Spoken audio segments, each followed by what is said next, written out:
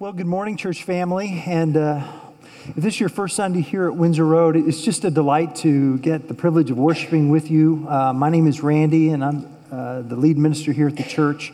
Today, we're going to be looking at a passage of Scripture in Acts chapter 19. Acts 19, if you have your Bibles, I'd like you to turn there. You'll find that on page 928. It's in your church Bibles. It's in the pouch in front of you. If you don't have a copy of God's Word to call your own and you'd like a copy, please avail yourself to that. Put your name in it and receive it as a gift from our church family. And the Apostle Paul is in the great city of Ephesus this week in Acts chapter 19. And it's an incredible passage of Scripture. We're going to look at the entire chapter, but I want to read verses 11 through 20. And God was doing extraordinary miracles by the hands of Paul, so that even handkerchiefs or aprons that had touched his skin were carried away to the sick, and their diseases left them, and the evil spirits came out of them.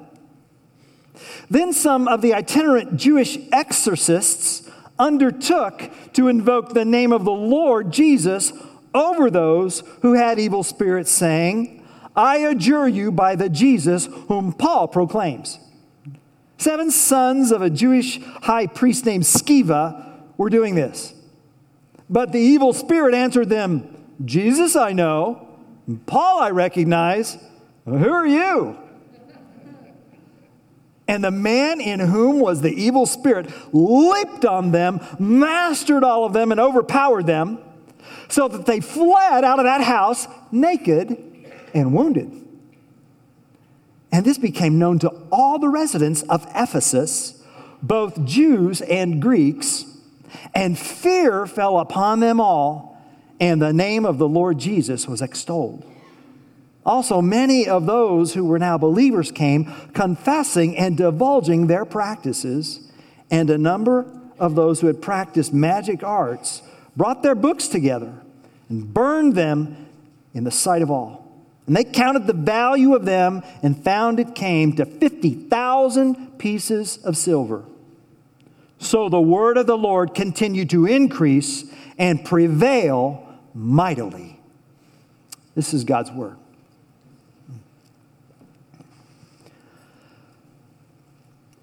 Jesus once told a parable that interprets this passage of Scripture that we just read. It's a one-verse parable. It's in Mark chapter 3, verse 27. It's up on the screen.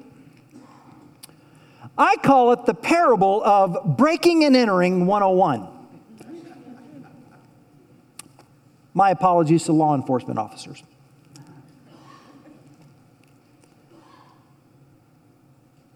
But no one can enter a strong man's house and plunder his goods unless he first binds the strong man.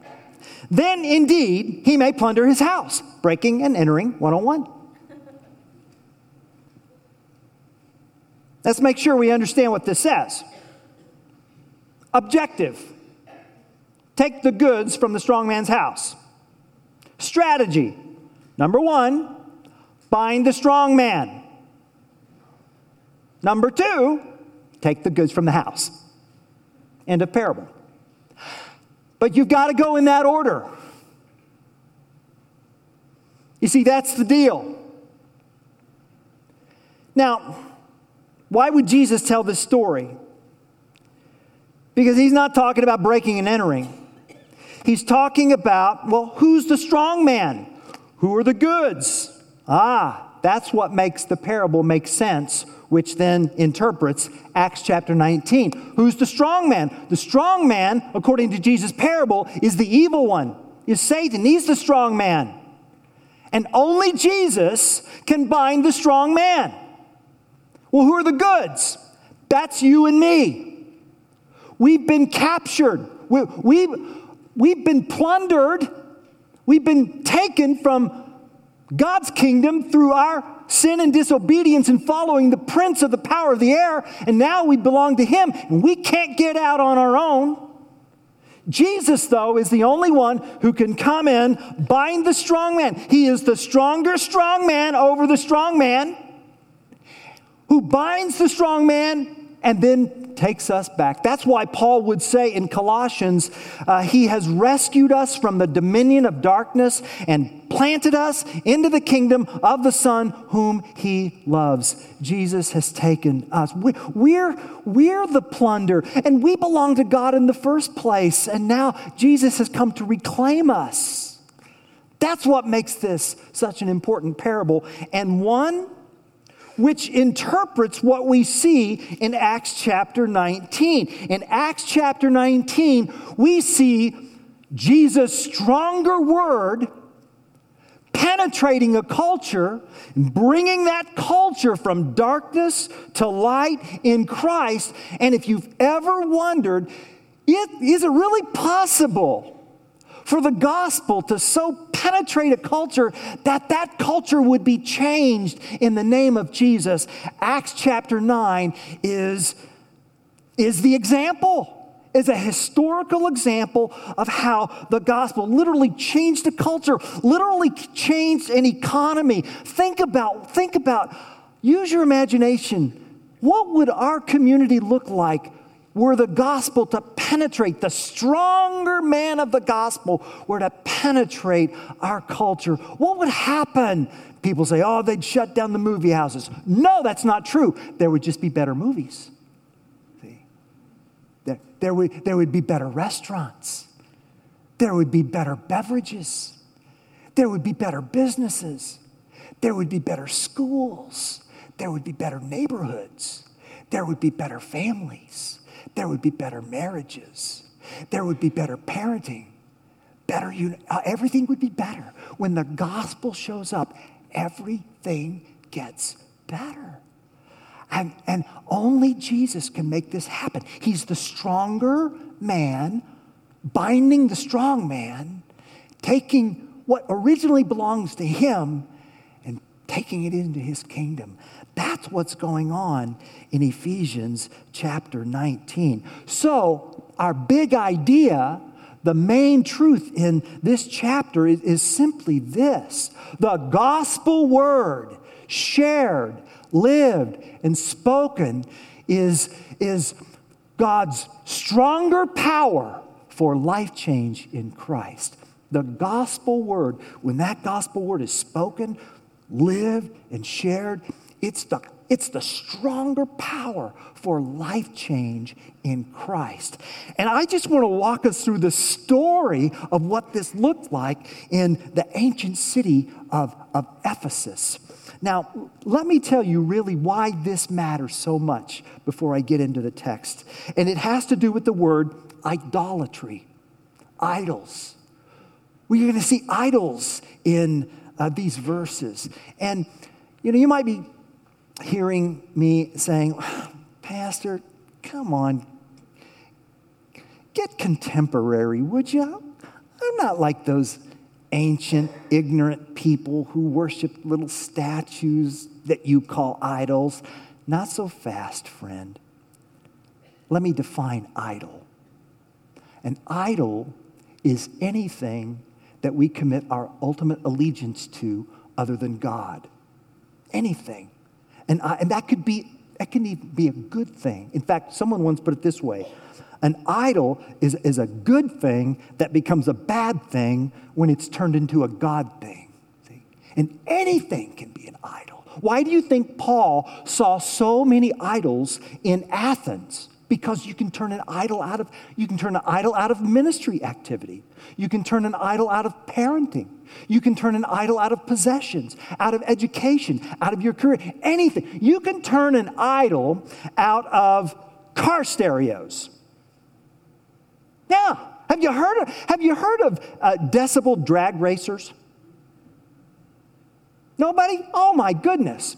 Well, so National Public Radio has this program called This American Life. And This American Life does stories on the uniqueness of American culture.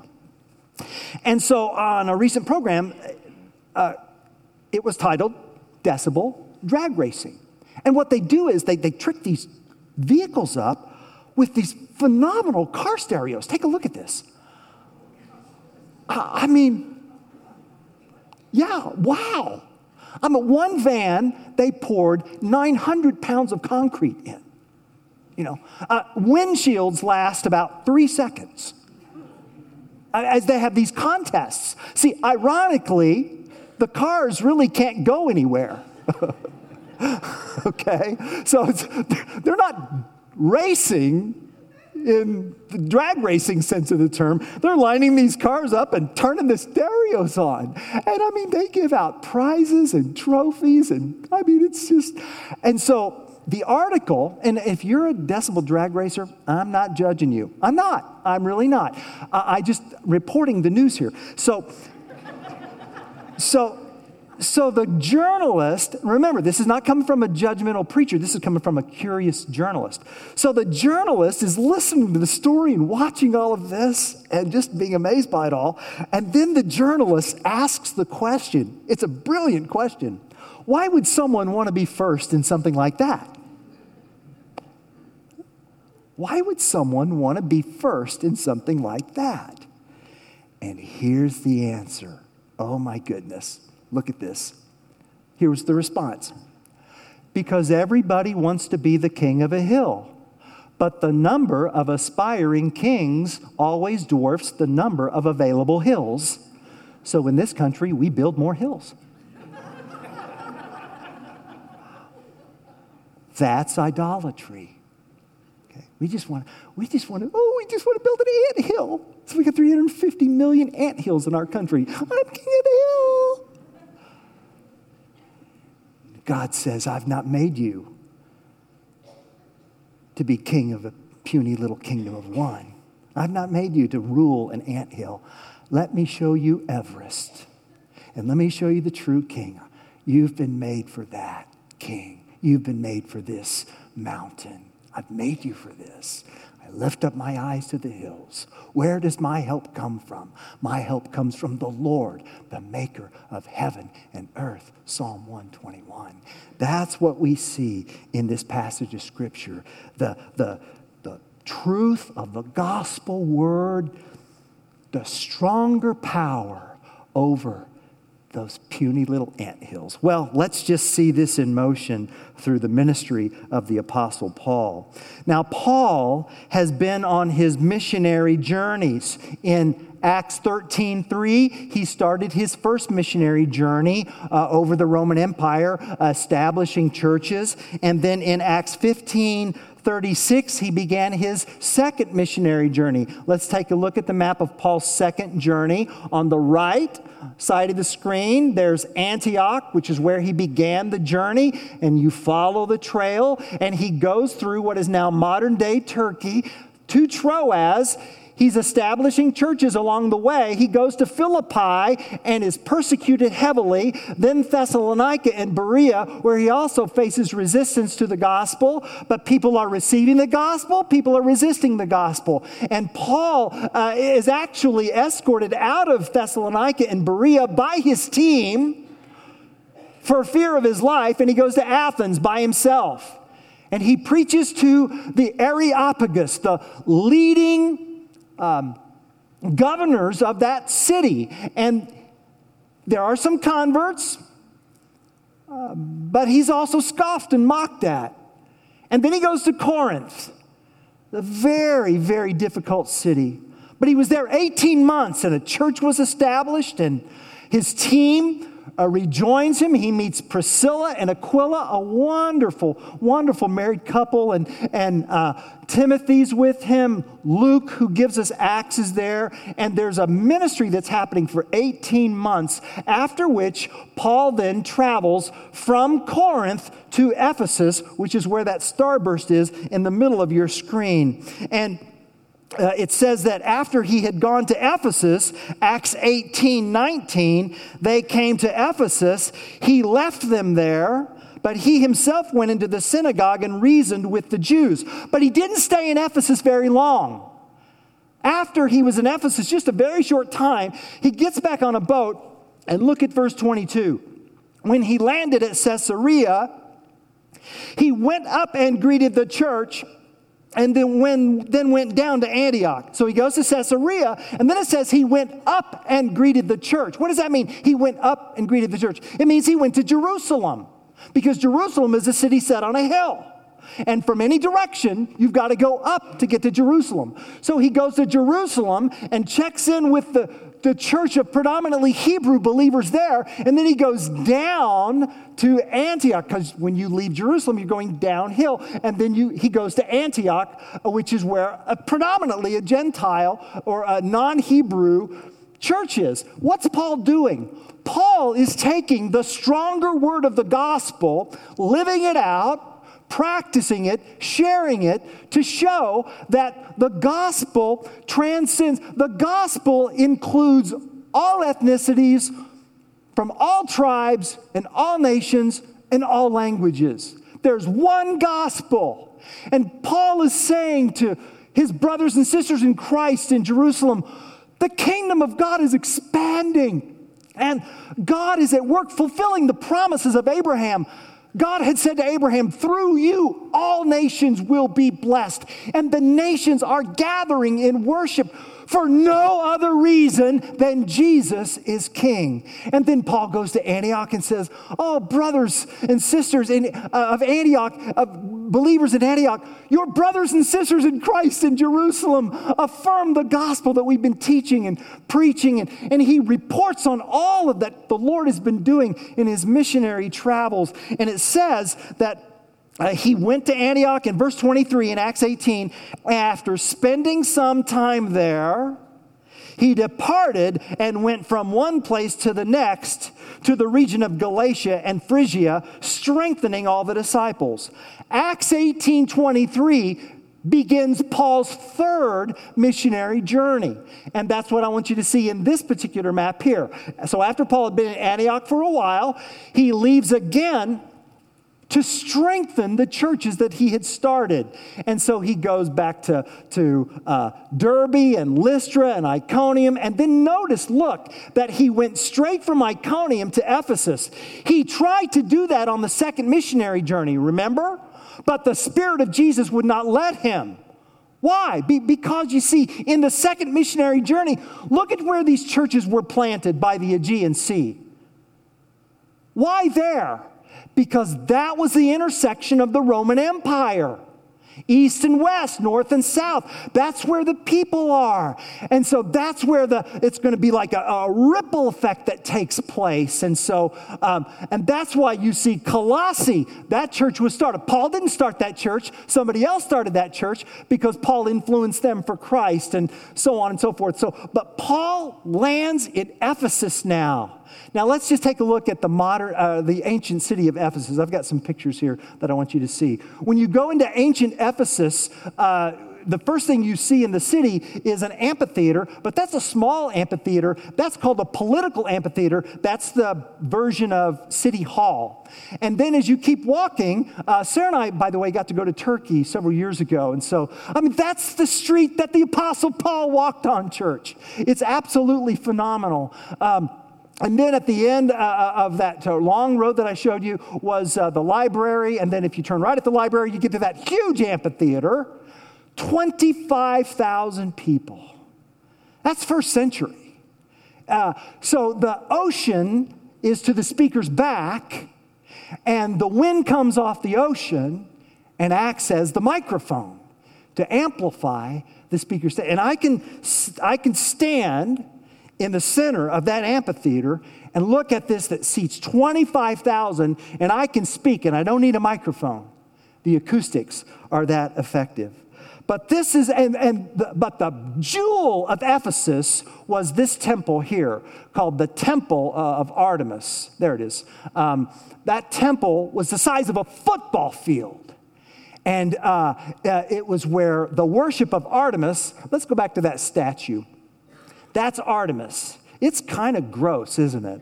It's kind of a fertility goddess. She's a multi-breasted, and there's different animals and idol-like figures there. That figure was housed on a large scale in this massive temple, one of the wonders of the world. And what you need to understand is that the temple system back then also functioned as a banking system. It also functioned as kind of a marketplace, a restaurant. I mean, it was the hub of economic activity in Ephesus, this magnificent city of 250,000.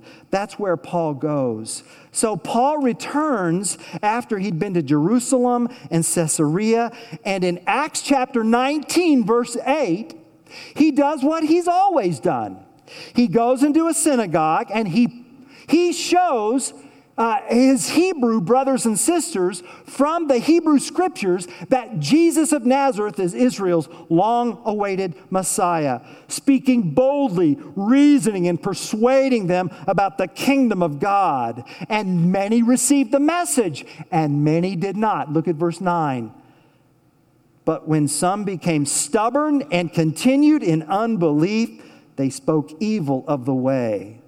You get the digression there? They're stubborn, they continue in unbelief, and then they speak evil. Anybody here on that path? Well, finally, after 3 months, Paul withdrew. He took the disciples with him, and he went to a place in verse 9 called the Hall of Tyrannus. The Hall of Tyrannus.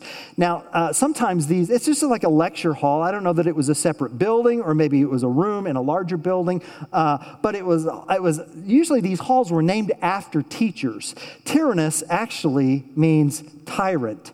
I don't think I would have wanted that person as my teacher, huh? But that's what it means, the Hall of Tyrannus. And notice in your footnote, it says that Paul lectured there, reasoning every day. You see the footnote? From 11 a.m. to 4 p.m. From the 5th hour to the 10th hour. All right? And someone's thinking, well, I'd like that job. Go to work from 11 to 4? Not bad, Pastor. Not so fast. Not so fast. Let's get the whole picture here. What's going on? Remember, Paul is a tent maker, meaning he works with leather, and he cuts and shapes, and then he stitches and makes it waterproof. So Paul is up at the crack of dawn. He's at his workstation because he's providing for himself. And then right around 10:45, 10:50, he goes to the lecture hall of Tyrannus at 11 a.m. Now, but why 11 to 4? Why 11 to 4? Because that's when the city shut down.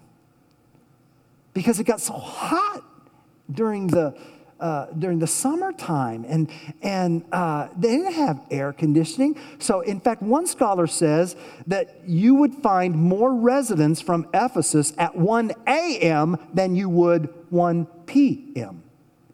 because the city's kind of closing down, slowing down during the heat of the day. And then right around 4 o'clock, businesses reopen, see, and stay open into the night. That was their cycle there. And so Paul uses that time to rent this hall so that he could lecture. And you may be saying, yeah, but if not everybody is taking a nap from 11 to 4 because it's a city of 250,000.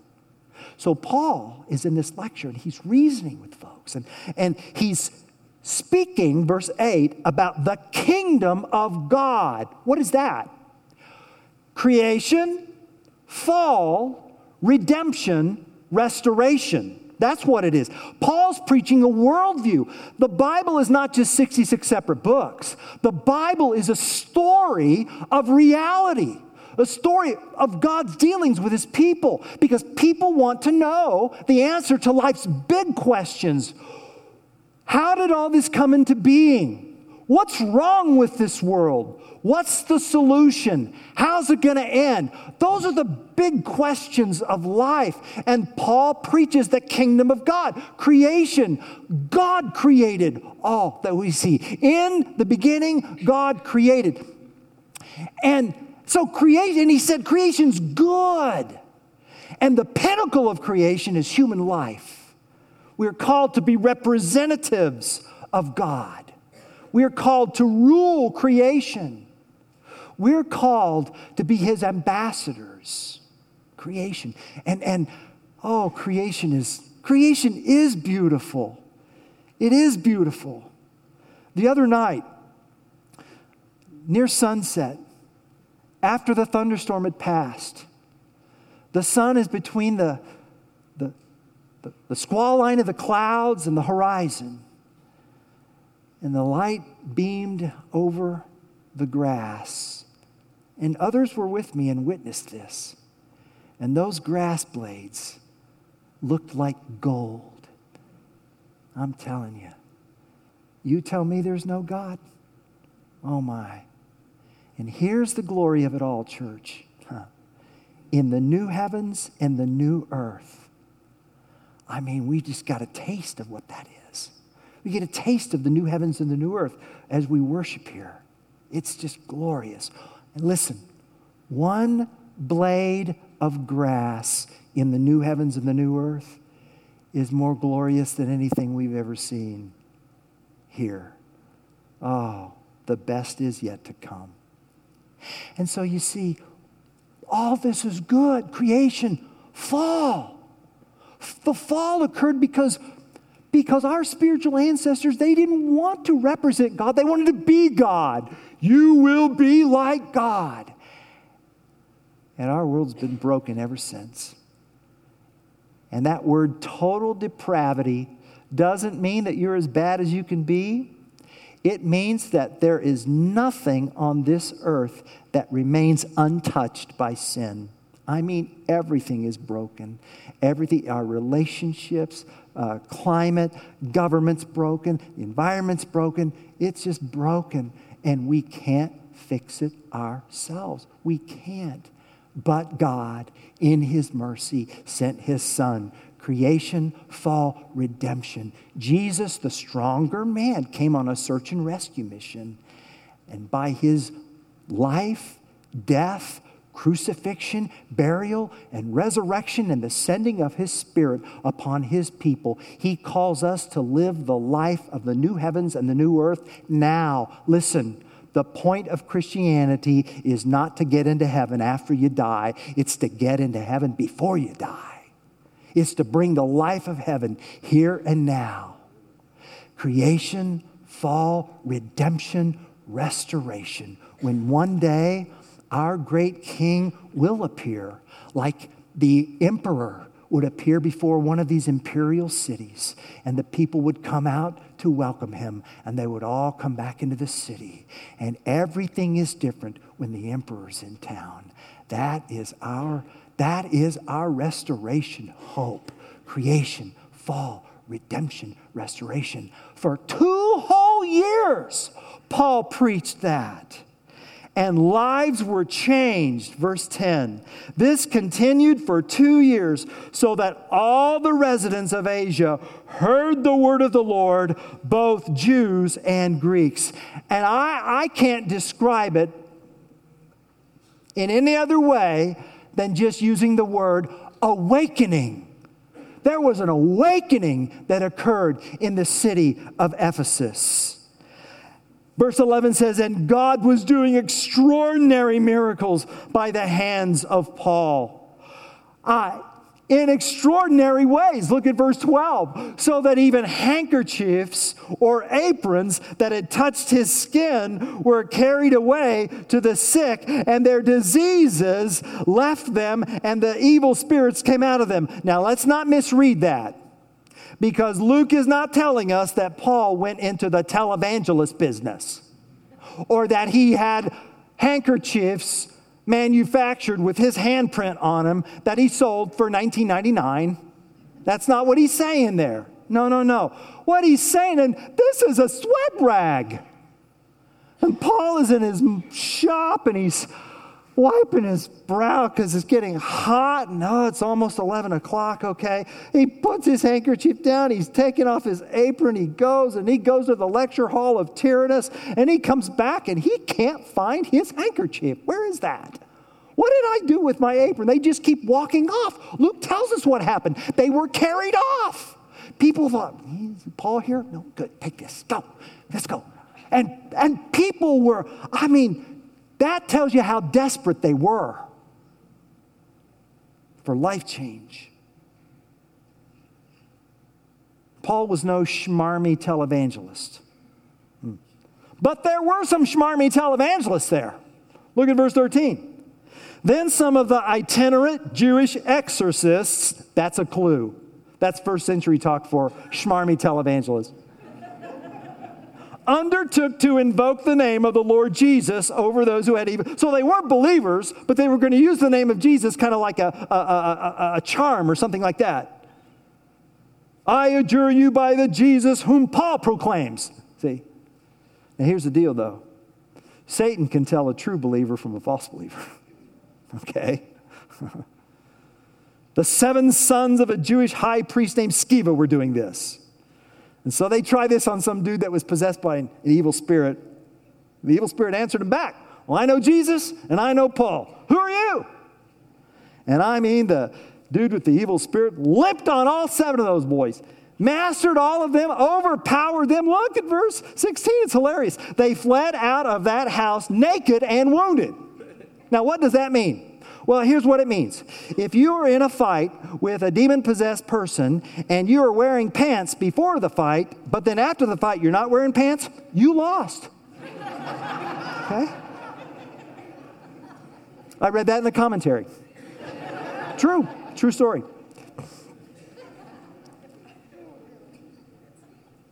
That's deep. That's really deep, isn't it? What did you learn in church today? Don't tell them that. Please. Or tell them that. But tell them everything. If you're going to tell them that, tell them everything. Okay? Oh, my goodness. I got to check this guy out, they're saying. Whatever it takes. So, but look what happened. We laugh, but in this, when this became known to all the residents of Ephesus, a holy fear fell upon them all. And the name of the Lord Jesus was extolled. And life change is happening. Look. A number of those who practiced magic arts brought their books together and burned them in the sight of all. Verse 19. Worth 50,000 pieces of silver. That's 137 years worth of wages. And I want you to pay attention to these verses because it does not say that the Apostle Paul told them to burn those books. They just realized, well, I don't need this anthill when I've been offered Everest. And they're not going to sell the books and give the proceeds to the church. See, no. Get rid, that's garbage. Burn them. Nobody should. What needs to be burned in your life, and that's a question between you and the Lord. Oh, that will take you to your next level on your journey with Christ. That is a good question to ponder, right? Amen. Well, that's why verse 20 says, the word of the Lord continued to increase, because the gospel word is God's stronger power for life change in Christ. It unifies from all ethnicities and tribes and languages. It calls people to life. Randall, come forth. And then it brings light into a dark community. And that leads to this amphitheater in verses 21 to 41. This you must understand. When the evil one is attacked, he pushes back and he does not fight fair.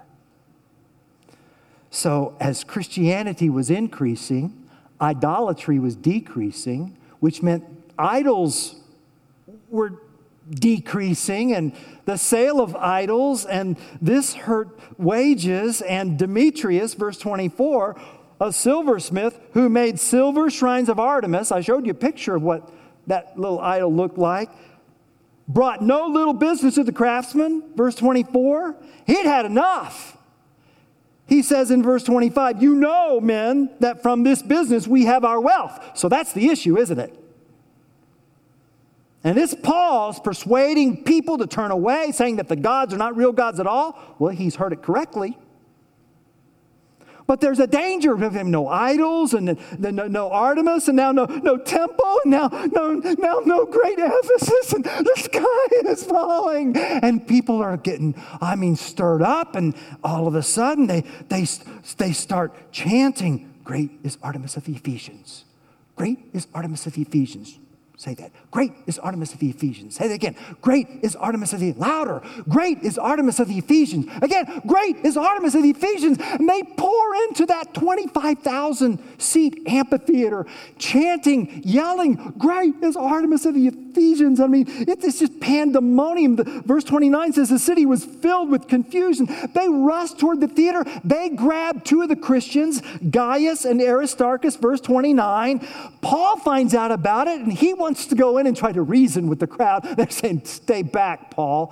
In fact, some Asiarchs prevented Paul. Who are those? Those are the city's elite. So the gospel has penetrated every level of society. And they said, "You are not going in, buddy. Just stay right where you are." And people kept crying out, and pandemonium and chaos, and some of them didn't even know why they were there. Verse 32. Now some cried out one thing, some another, for the assembly was in confusion, and most of them didn't know why they'd come. Well, they're mad about something. What are we mad about anyway? And finally, someone named Alexander got up to try to speak, but when they found out that he was Hebrew, they gave a racial slur and then said, "Sit down." And for 2 hours, "Great is Artemis of the Ephesians." We can hear the chanting from Memorial Stadium when it happens. I can hear the sounds from downtown, from where we live. The acoustics are that way. And finally, 2 hours, the town clerk, the city manager gets up, quieting the crowd. He says, "Look, don't listen to this Paul. We have our system. He's not broken any laws. But I'll tell you who's about to break some laws. It's everybody here. We're a free city. Ephesus is a free city. But if we're accused of rioting, Caesar will send in the legions. Now, Demetrius, if you've got a problem, take it to the courts. Take it to the courts. But we're about to be accused of rioting. Now you all go home." And the chapter ends. That's it. Verse 41. When he said these things, he dismissed the assembly. And here is another example, church family, of Jesus being true to his word. Because did he not tell Paul in Acts 18:9, "Do not be afraid. Go on speaking. Do not be silent. I am with you. No one will attack you to harm you." I didn't say no one wouldn't attack you. I said no one would attack you to harm you. "For I have many in the city who are my people." That was true in Corinth. Is true in Ephesus. Is true today. The gospel word going out. And that's why, church family, later on when Paul would write the letter to the Ephesians, he would say in Ephesians chapter 6, "For we wrestle not against flesh and blood, but against principalities and powers and the darkness of this present darkness." And then he goes on to talk about the importance of wearing the armor of God, the very armor of God, the helmet of salvation, the belt of truth, the breastplate of righteousness, feet fitted with the readiness of the gospel. And what's the only offensive weapon in the armor of God? The sword of the Spirit, which is the word of God. Our only offensive weapon is the word of God. And note this, there is no armor for the backside. And why? Because cowards who turn and run are not protected. We move forward. That's why Jesus said, "On this rock," and the rock is that Jesus is the Christ, the Son of the living God, "I will build my church, and the gates of hell, the fortress of hell, will not prevail against it." We're advancing together with the armor of God. And that's why the Apostle Paul would say in Ephesians chapter 2 that we are God's workmanship. You don't create a God. How can you respect a God that you create from your hands? How can you do that? That God won't push back at you. That God won't argue with you. That God won't dispute you. Creating a God out of your own hand is like paying for someone to be your friend.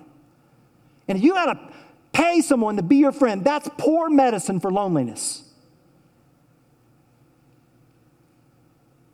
You need a friend who stands independent of you, who is not tame. And my friends, Jesus is not tame. We don't create him. He recreates us. And it's no secret then that the Apostle Paul would say to the believers in the church in Ephesus chapter 2, he would liken the church to a holy temple in the Lord. The wonder of the ancient world is an anthill compared to the Everest of the holy temple of the Lord. But you've got to choose which temple you're going to belong to, because it's either Jesus or Artemis. Both can't be right. You must choose. Let me help you choose. Now, that picture that I showed you of the Temple of Artemis, that's what it was in its prime, 2,000 years ago. Magnificent, one of the wonders of the ancient world, Temple of Artemis. That's what's left today. Any questions?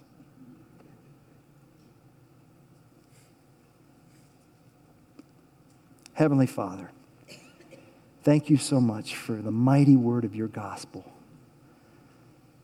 A word that brings people to life. A word that defines reality. A word that gives us a vision of Everest in a world of anthills.